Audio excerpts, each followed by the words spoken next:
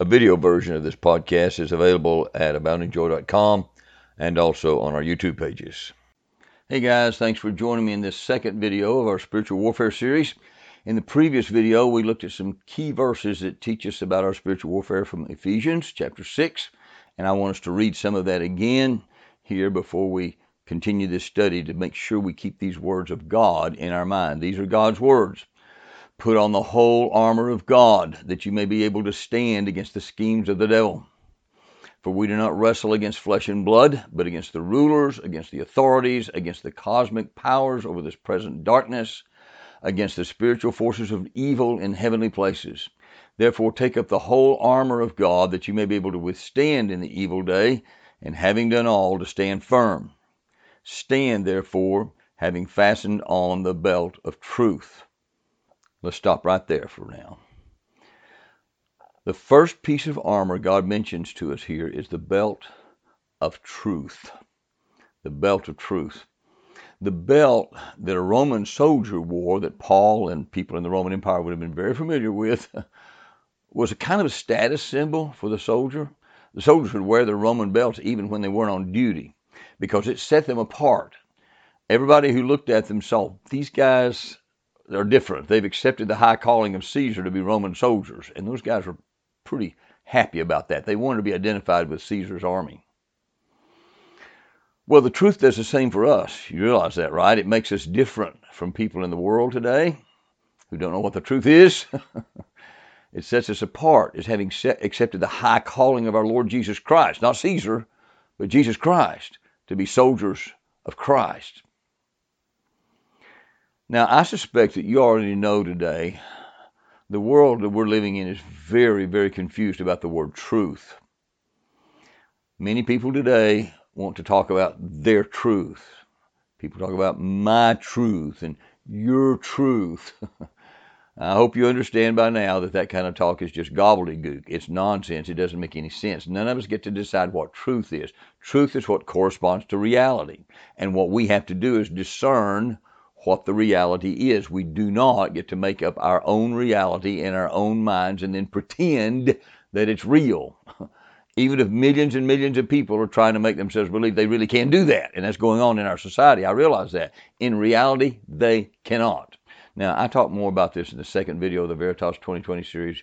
If you haven't seen that, you might want to check it out. But the Roman soldier's belt was also extremely practical and very valuable to him. Often, he carried a sword that was in a sheath that was attached to the belt. And there were often loops on the belt where you could attach a rope, or maybe some ration, some food, or maybe some pouch of something where he could keep some of his gold or silver, and he could attach that to his belt. Very practical. In fact, he also wore a breastplate that would be fastened to his belt. We'll talk more about the breastplate later. The point is, just as for the Roman soldier, for whom everything else depended on him wearing that all-important belt, he had to have that belt before he went into battle. Everything else we need in our spiritual warfare depends on the belt of truth. God makes it very clear the true truth is extremely important to him. You remember what Jesus said about our enemy, the devil? This is in John chapter 8. He was talking to some Jews who refused to fully commit to him as Christ. Listen to what he said to them. Sounds pretty harsh, but listen. He said, you are of your father, the devil, and your will is to do your father's desires, the devil's desires. Listen, he, the devil, was a murderer from the beginning and does not, listen to this, does not stand in the truth, because there is no truth in him.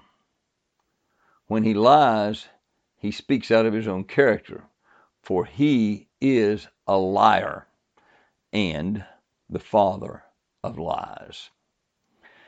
So Satan is certainly a liar, and so are his demons, and so are men, by the way.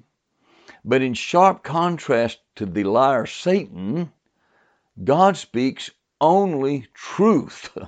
He not only speaks truth, he is the truth. And when we gird up our loins with truth, we're standing with God in God's truth, in God himself. And we're protected from one of Satan's most effective weapons. Guys, pay attention here.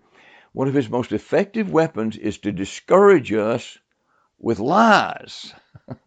Lies. He tries to deceive us. He tries to confuse us. He tries to blind us. He wants to keep us in a state of ignorance if he can. He wants us to persuade us if he can to trust our experience. Or he wants to persuade us to trust our emotions. Or he wants to persuade us to trust our common sense or human philosophy of some kind or logical reasoning instead of simply trusting God's word, God's truth. Satan specializes in creating misunderstanding, you see. He deceives, faulty perceptions, misconceptions, misleading circumstances. He wants to keep us confused, keep us deceived, keep us defeated, keep us discouraged with his lies. But God's given us the belt of truth, and that belt of truth will enable us to overcome all those lies. Now, I know there are many, many ways that Satan could attempt to deceive us. But it turns out that there are a few areas which seem to be especially critical here. And Satan uses some of his lies over and over again because they work so well for him. For example, if he can deceive us into having a faulty understanding of God himself, or a faulty understanding about our own sin, or a faulty understanding of who we are as believers in Christ, or a faulty understanding of the power that's available to us in Christ, or a faulty understanding of the value and power of prayer in our lives, if he can deceive us about these areas, we're in trouble. And he has been so successful, Satan has, at deceiving so many people about these things. So, God's given us a weapon, a defensive weapon to combat these lies, the belt of truth. And I can put on that belt of truth by taking some time, I would say in prayer. You know, we're obviously in the presence of God all the time, but with a very clear consciousness of God's presence, we speak these truths to ourselves and to God and to the devil. With our own mouths, with our own minds, we remind ourselves in the presence of God, and we remind Satan of these truths. I think God's thrilled and pleased when his kids, we remind ourselves of these truths in his presence. And so when I begin to do that, what I will see happen over and over again is the enemy's attempts to discourage me and deceive me will tend to wither away. He's not successful because we're putting on the belt of truth, you see. By the way, if I could chase a rabbit for just a minute, you probably noticed, didn't you, that the first 5 weapons he mentions in Ephesians 6 are all defensive? Did you notice that? They're designed to protect us. We put these on to ward off satanic attacks because Satan is very clever. He knows how to attack. And if we don't have our defensive armor in place, he'll figure out a way to get to us with one of his schemes. He's slick. But when we put on these pieces of spiritual armor, using God's word and using prayer, then we are ready to be protected against Satan by God. And there's only one offensive weapon mentioned. It's the sword. We'll get to it eventually here, but I believe what he wants us to do there is simply use Scripture in prayer and to make verbal attacks against the enemy using God's word itself. We'll talk more about that. But in order to put on the belt of truth, you know, you might want to start by praying something like this. This is just a thought, you know, but sometimes I do this. I like to start this way myself. I'll say, Father, thank you that you've given me the word of truth. Your word is the word of truth. And thank you that you've given me your Holy Spirit, who is the Spirit of truth. And thank you that Jesus is alive in me. And Jesus said he is the way and the truth, and the life. And thank you that you're a God of truth. And so as I remind myself of that, I'm putting on your belt of truth. And I think if we'll just spend some time reminding ourselves in the conscious presence of God in prayer of the truth, especially where Satan attacks so frequently, we'll see a lot of his attacks totally frustrated. He won't get through. Satan will be defeated. And these areas, again, the truth about God, we're going to look at that one first, the truth about my sin, the truth about my identity in Christ, who I am in Jesus, and the truth about the power of God available in me, and the truth about the effectiveness of prayer. That's what we're going to focus on here. So let's start by thinking about the truth about God himself. Satan would love to be able to lie to us and deceive us about God. So we need to make sure we're full of the truth about God. You realize, don't you, that there are all kinds of people out there that use the word God and they mean all kinds of different things. And so that's why people will talk about my God is this way or my God is that way. And it's probably true, but their God is not the true God, you see. We got to be serious about finding the God of truth, the God of reality. What's he like? And he reveals that to us in his word. Now let me tell you what this means. It means praise. That's what it means. It's a time of praise. Praise is just confessing the truth about God back to God. You say, well, doesn't he already know that? Well, of course he does. It's not primarily for him. It's to make sure we have on the belt of truth, you see. But we do that in his presence. We acknowledge who he is and what he's like. God has many ways of communicating the truth about himself in his word, as well as in his creation, by the way. But one of the ways God has chosen to reveal truth about himself in his word is by giving himself different names. And his names tell us things about his nature and about his character. Look at these Psalms. Psalm 113 verse 3 says, from the rising of the sun unto the going down of the same, the Lord's name is to be praised. Many times in Scripture we're commanded to praise the name of the Lord. Psalm 8, O Lord our Lord, how excellent is your name in all the earth. Psalm 29:2, give unto the Lord the glory due unto his name. Psalm 7:17, I will praise the Lord according to his righteousness and will sing praise to the name of the Lord Most High. Psalm 66, sing forth the honor of his name. Make his praise glorious. Psalm 100, enter into his gates with thanksgiving and into his courts with praise. Be thankful unto him and bless his name.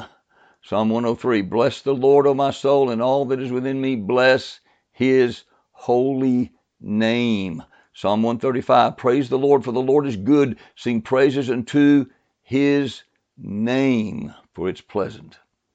Psalm 145, my mouth shall speak the praise of the Lord, and let all flesh bless his holy name forever and ever. Psalm 148, let them praise the name of the Lord. For his name alone is excellent. His glory is above the earth and heaven. Now, have you ever thought about that?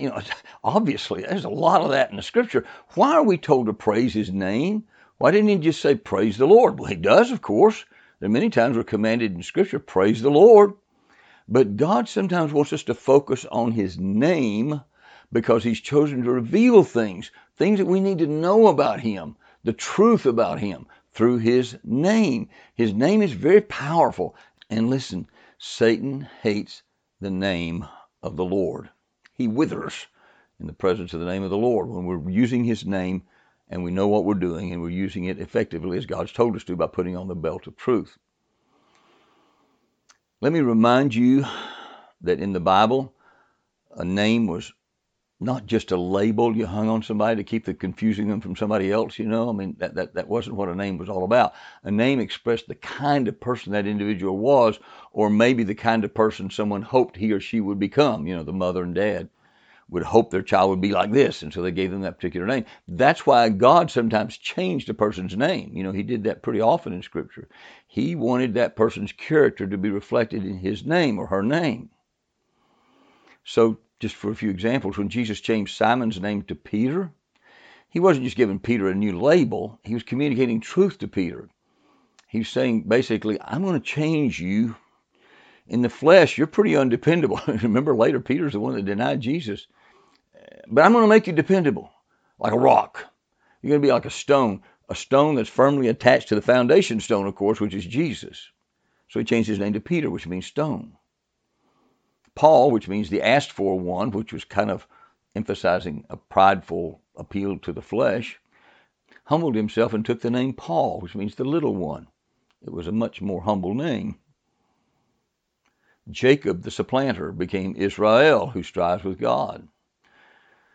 And there are many other examples. So in the case of God himself, he gives himself names that are really extensions of himself, truth about himself. His names reveal his character. His names reveal his nature.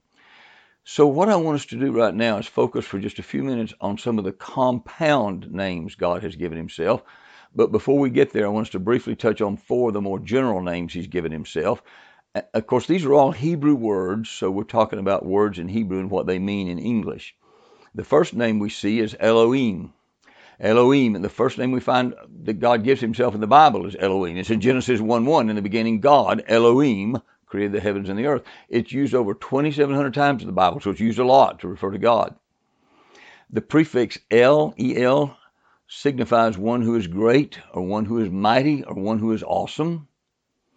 But Elohim is also a plural word, and it's a hint. God's giving us a hint that he's not just one person. He is one God, but he is a holy trinity of persons, God the Father, God the Son, God the Holy Spirit. That's hinted at in the name Elohim because it's plural. Some also point out that that word seems to be related to a Hebrew word that means to make an oath, and it implies the covenant nature of God. So the word Elohim, when the Hebrew heard it, might have meant that mighty 3-in-1 God who establishes and keeps covenant forever. It tells us something about God.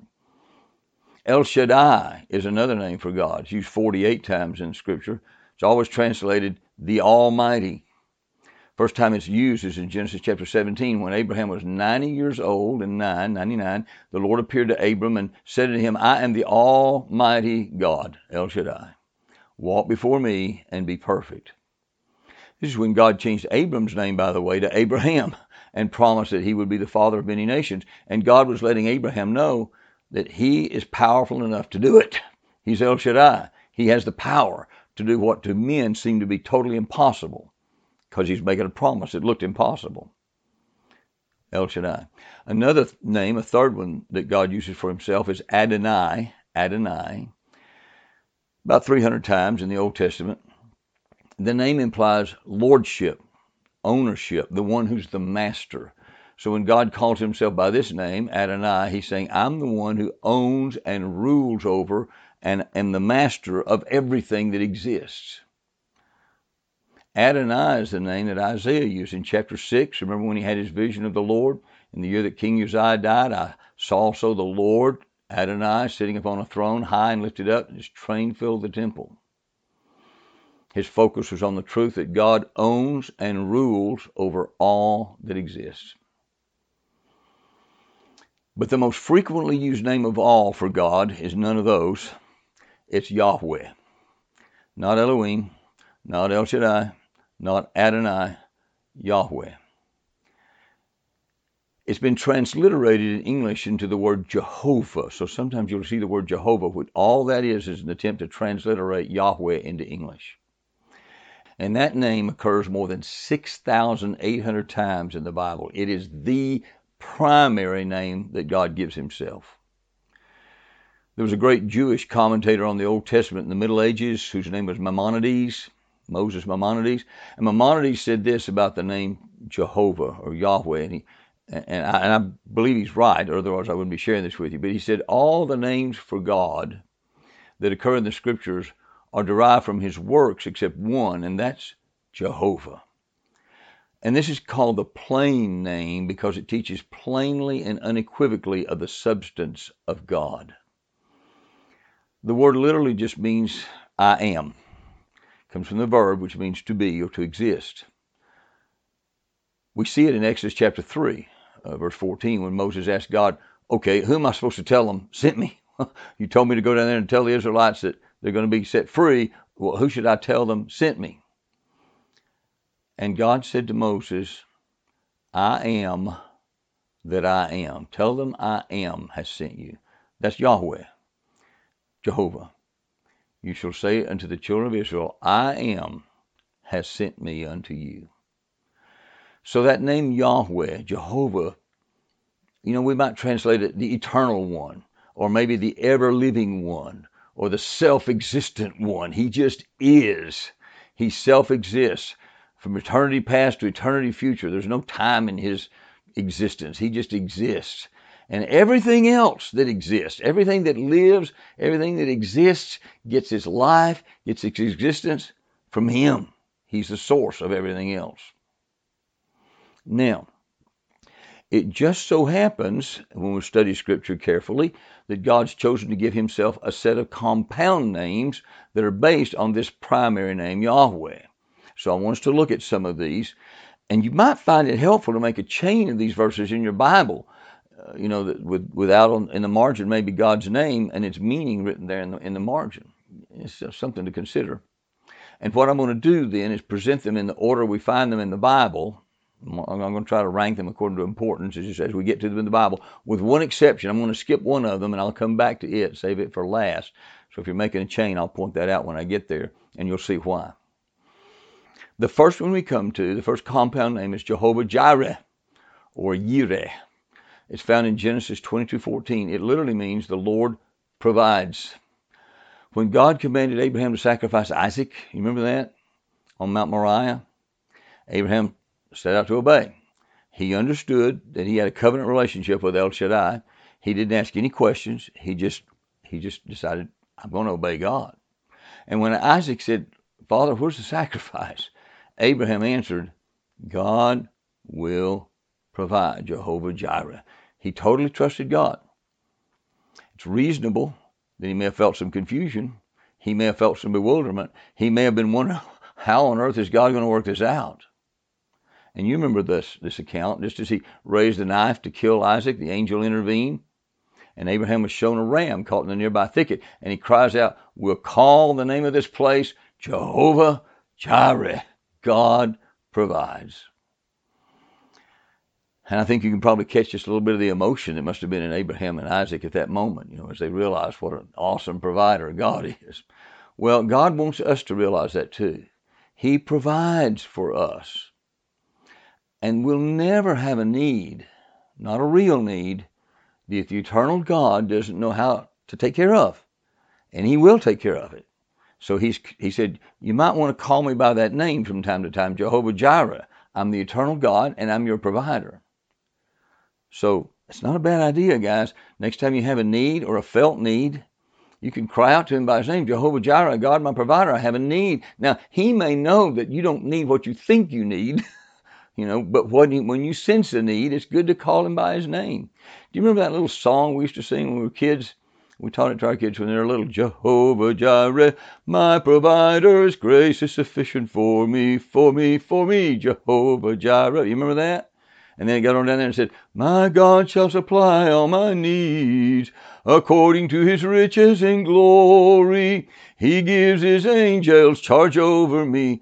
Jehovah Jireh cares for me. Jehovah Jireh cares for me. Yeah, you can probably sing it better than I can, but it's a great little song. It's a good song to sing. It'll lift your spirits. It'll remind you that he is your provider. The second compound name we come upon in the Bible is in Exodus chapter 15, and it's Jehovah Rophe, and it means the God who heals. In Exodus 15, God said, if you will diligently listen to the voice of the Lord your God and will do what is right in his sight and will give ear to his commandments and keep all his statutes, I will put none of these diseases upon you which I brought upon the Egyptians, for I am the Lord who heals you. The word Rophe means to heal or to restore or to cure. And so God's telling us, it's not that I'm just going to heal you, but I am healing. I am God who is healing. I am God, your healer. And he really is constantly healing us and all of his creation. He really is. We wouldn't be living if it wasn't for the fact that God is constantly healing us. And sometimes when we're sick or when we're hurting, God just intervenes dramatically and immediately and heals. He does sometimes. Many times, especially in our day, he heals more slowly using doctors and medicine and the healing process that he's worked into our bodies. But in all cases, listen guys, if you belong to Jesus, he's going to heal us completely at the resurrection. But this physical healing process is a wonderful gift from God, Jehovah Rophe. And of course, he heals us spiritually the moment we trust Jesus as our own personal Lord and Savior. So he is our healer. He's the great physician. And next time you feel physically or emotionally or spiritually sick, it's good to call on him by his name, Jehovah Rophe. And you can praise him because He's God your healer. And if you belong to Him, you can be assured that your healing will come. And that may not be when you want it to come, but it will come, either in this life or in the great resurrection when Jesus returns. And some of you are saying, yeah, do I have to wait that long? Listen.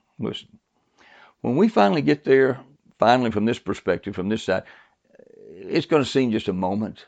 I don't care how much suffering we do between now and then. When we get to that resurrection, the suffering is going to seem so trivial and so minor. I don't care how severe it has been. So praise Him for being our healer, Jehovah Rophe. Then there's Jehovah Nissi. It's found in Exodus chapter 17. It literally means God my banner, or God my standard of victory. Exodus 17:15, we read, Moses built an altar and he called the name of it Jehovah Nissi, God my standard, God my banner. Here's the background. The Amalekites had refused to allow the Israelites to pass through their land like God had commanded them to, so they had to fight. Moses sent Joshua into the valley to fight the battle, while Moses stood on the mountain to hold high the rod of God. You remember this account? The rod was their standard. And throughout history, it's been very common to use a standard of some kind in battle to give a sense of identity and a gathering point. It might be a flag or a banner. It might just be a very high pole, but all the soldiers knew what it was, and they could see it, and it represented victory to them. So the next time that you're in heated spiritual warfare, remember God is Jehovah Nissi. He's the eternal God, and He is our banner of victory. One way to praise Him maybe with Jehovah Nissi is, thank you, Jehovah Nissi. You always give me the victory through our Lord Jesus Christ. That's what He tells us, isn't it, in the New Testament, 1 Corinthians? Sure. He's our source of victory. He is our victory. Next, in Leviticus chapter 20, verse 8, we find the compound name Jehovah Makadish. Jehovah Makadish. You shall keep my statutes and do them. I am the Lord who sanctifies you. That's it. Jehovah Makadish. I'm Jehovah Makadish. Literally, it means the Lord who makes you holy. The Lord who sets you apart for His personal use. That's who He is. So the word Makadish was the word that was often translated holy. It was used to refer to different parts of the temple, for example, which were sanctified. They were set apart for the worship of God. They were considered holy. They were holy. In the New Testament times, you know where the temple is now, right? Yeah, we are the temple. And He is to us Jehovah Makadish. He's the one who makes us holy. He gave them very careful instructions for making the temple, or before that, the tabernacle, holy. And He makes us holy. He separates us apart for His use. He sanctifies us. He is our holiness. So the next time you feel like, oh man, I'm not fit to serve God, I've messed up too many times, just remember, you don't make yourself holy. You don't make yourself fit to serve. It's Jehovah Makadish, God. He's our holiness. The next name is found in Judges chapter 6. It's Jehovah Shalom. Here's the context. Israel was being oppressed by the Midianites. This time, the angel of the Lord, who was actually the pre-incarnate Christ at this point, was sent from God to Gideon to remind him that the Lord was with him and that God was going to use Gideon to deliver Israel. And at first, if you remember this account, Gideon didn't recognize the Lord for who He was, and he argued with him. He couldn't understand their situation. But when he finally did realize that he had been in the presence of God Himself, he was terrified. He thought he was going to die. You and I'd probably feel the same way. But God spoke peace to him in verse 23. And in verse 24, Gideon built an altar. And he named it after this name of God, Jehovah Shalom. God is our peace. Let's read that beginning of verse 22. Then Gideon perceived that he was the angel of the Lord. And Gideon said, Alas, O Lord God, for now I've seen the angel of the Lord face to face. But the Lord said to him, Peace be to you. Do not fear. You shall not die. Then Gideon built an altar there to the Lord and called it, The Lord is Peace, Jehovah Shalom. To this day it still stands at Ophrah, which belongs to the Abiezrites. So the nation was at war with the Midianites, but Gideon learned that not only does God give peace, God is our peace. He is Jehovah Shalom. And that's a wonderful name of God. Next time you're in a time of stress or turmoil or fear, anxiety, tension, worry, try praising Him as Jehovah Shalom. He is God, our peace. Okay, let me just give you a warning here. If you are really making a chain as we work through these compound names, I'm going to skip over one right now and come back to it. So you might want to make a note somewhere else and remember that this is, if you want to keep the chain in biblical order anyway, you may want to add this one later. You'll see why. So let's skip over to Jeremiah 23. The background in Jeremiah 23 is very tragic because Josiah had instituted some reforms and revival had come to Judah to a certain extent, but there was wickedness still deeply entrenched, and the spiritual leaders of all people had lied to the people and scattered the flocks of God. And in verses 5 and 6, God promises that there's a better day coming. Now, what he's doing here is giving him a prophecy of the Messiah. It's an awesome prophecy of the Messiah. Many of them, of course, in the Old Testament. But he says, behold, the days come, saith the Lord, that I will raise unto David a righteous branch. Talking about Jesus. And a king, King Jesus, shall reign and prosper, and shall execute judgment and justice in the earth. In his days Judah shall be saved, and Israel shall dwell safely. And this is his name, whereby he shall be called the Lord our righteousness. There it is, the Lord our righteousness. In the Hebrew, it's Jehovah Tzidkenu. Jehovah Tzidkenu. God is righteous. He is our righteousness. Now, he demands righteousness from us. That's very clear in the Scripture. But he tells us in this verse that what he requires of us, that we be righteous, he becomes to us and for us. He is our righteousness.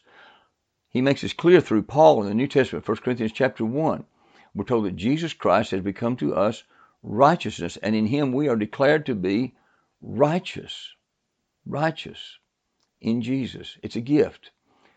2 Corinthians 5, we read, for our sake he made him to be sin, that's Jesus, who knew no sin. He was perfectly innocent, but he took sin on himself, our sin, so that in him, listen, we might become the righteousness of God. He is our righteousness.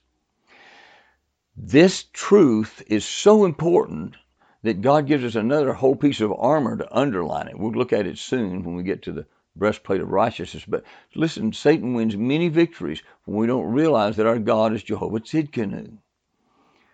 When we fail, when we stumbled, when we sinned against God, Satan will inevitably and invariably try to tell us, you're no good, you're so worthless, you're so weak, you're so guilty, you're so insufficient, you can't do anything for God, God can't use you, you're not serious, or you wouldn't fall into that sin again. And of course we have to learn to repent and confess our sin to God, but then immediately we accept the fact that, Lord, thank you for the gift of your righteousness. Jehovah Tzidkenu, you are my righteousness. You've declared me to be righteous. It's a gift. It's a gift. And so we can go on and serve him with boldness, not because of what we've done, not because of our righteousness, but his righteousness. Now, the last verse in the book of Ezekiel is Ezekiel 48:35, and we have another compound name of God.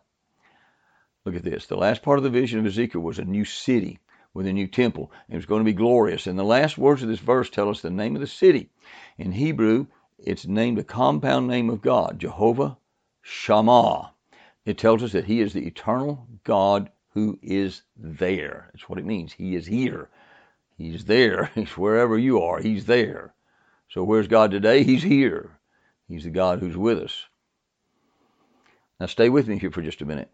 You remember God showed his presence by showing up as a fiery presence at the tabernacle and later at the temple. And in Ezekiel's day, that fire left the temple, but it returned on the day of Pentecost. After Jesus had conquered sin and death and Satan and risen from the dead to prove it, then on the day of Pentecost, that fire came back. And you know where it was, right? You remember? It wasn't in a temple. No, it was on the heads of the men and women who had just become temples of God themselves. That's what the New Testament teaches us. Now God lives in us, not in a building somewhere. He lives in us.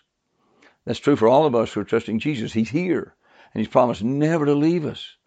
Over and over again, he promises that. So the next time you feel alone, remember who he is and praise him. He's Jehovah Shammah. He's the eternal God who's here. Now I want us to go back to the one I skipped. It's in the 23rd Psalm. You'll see now why I skipped it. 23rd Psalm is an amazing Psalm of David. I hope you've memorized it. If you haven't, you really ought to make that a goal. Before too much longer, memorize the 23rd Psalm, just a few verses. And it's a favorite psalm of many, many people. Many people like to hear it on their deathbed. Many people want it read at their funerals. Very powerful psalm. You're going to see why. But we definitely ought to have it memorized. And it begins with these words: the Lord is my shepherd. The Lord is my shepherd. In the Hebrew, it's a compound name, Jehovah Rohi. The eternal God is my shepherd. What's a shepherd do? Well, he's our guide. He leads us. He feeds us. He comforts us. He protects us. There's no other name of God that carries the tenderness that Jehovah Rohi carries, or the intimacy, the closeness that we have with him. He is our eternal good shepherd.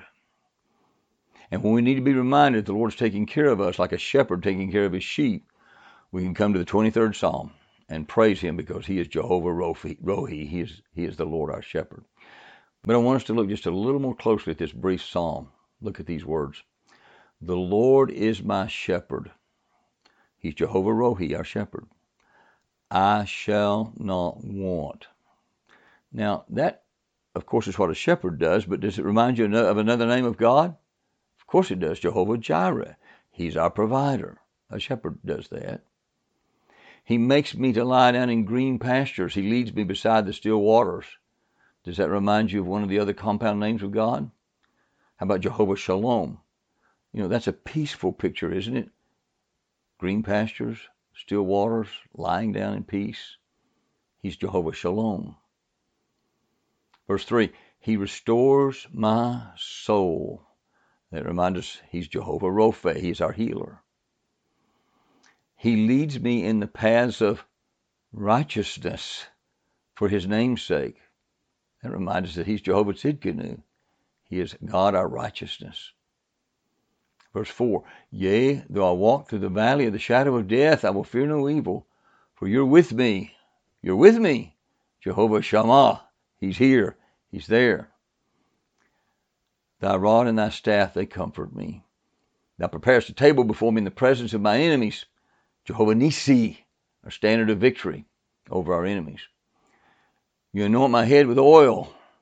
Jehovah Makadesh, our holiness, our sanctification. Anointing with oil always symbolized being set apart, sanctified, made holy.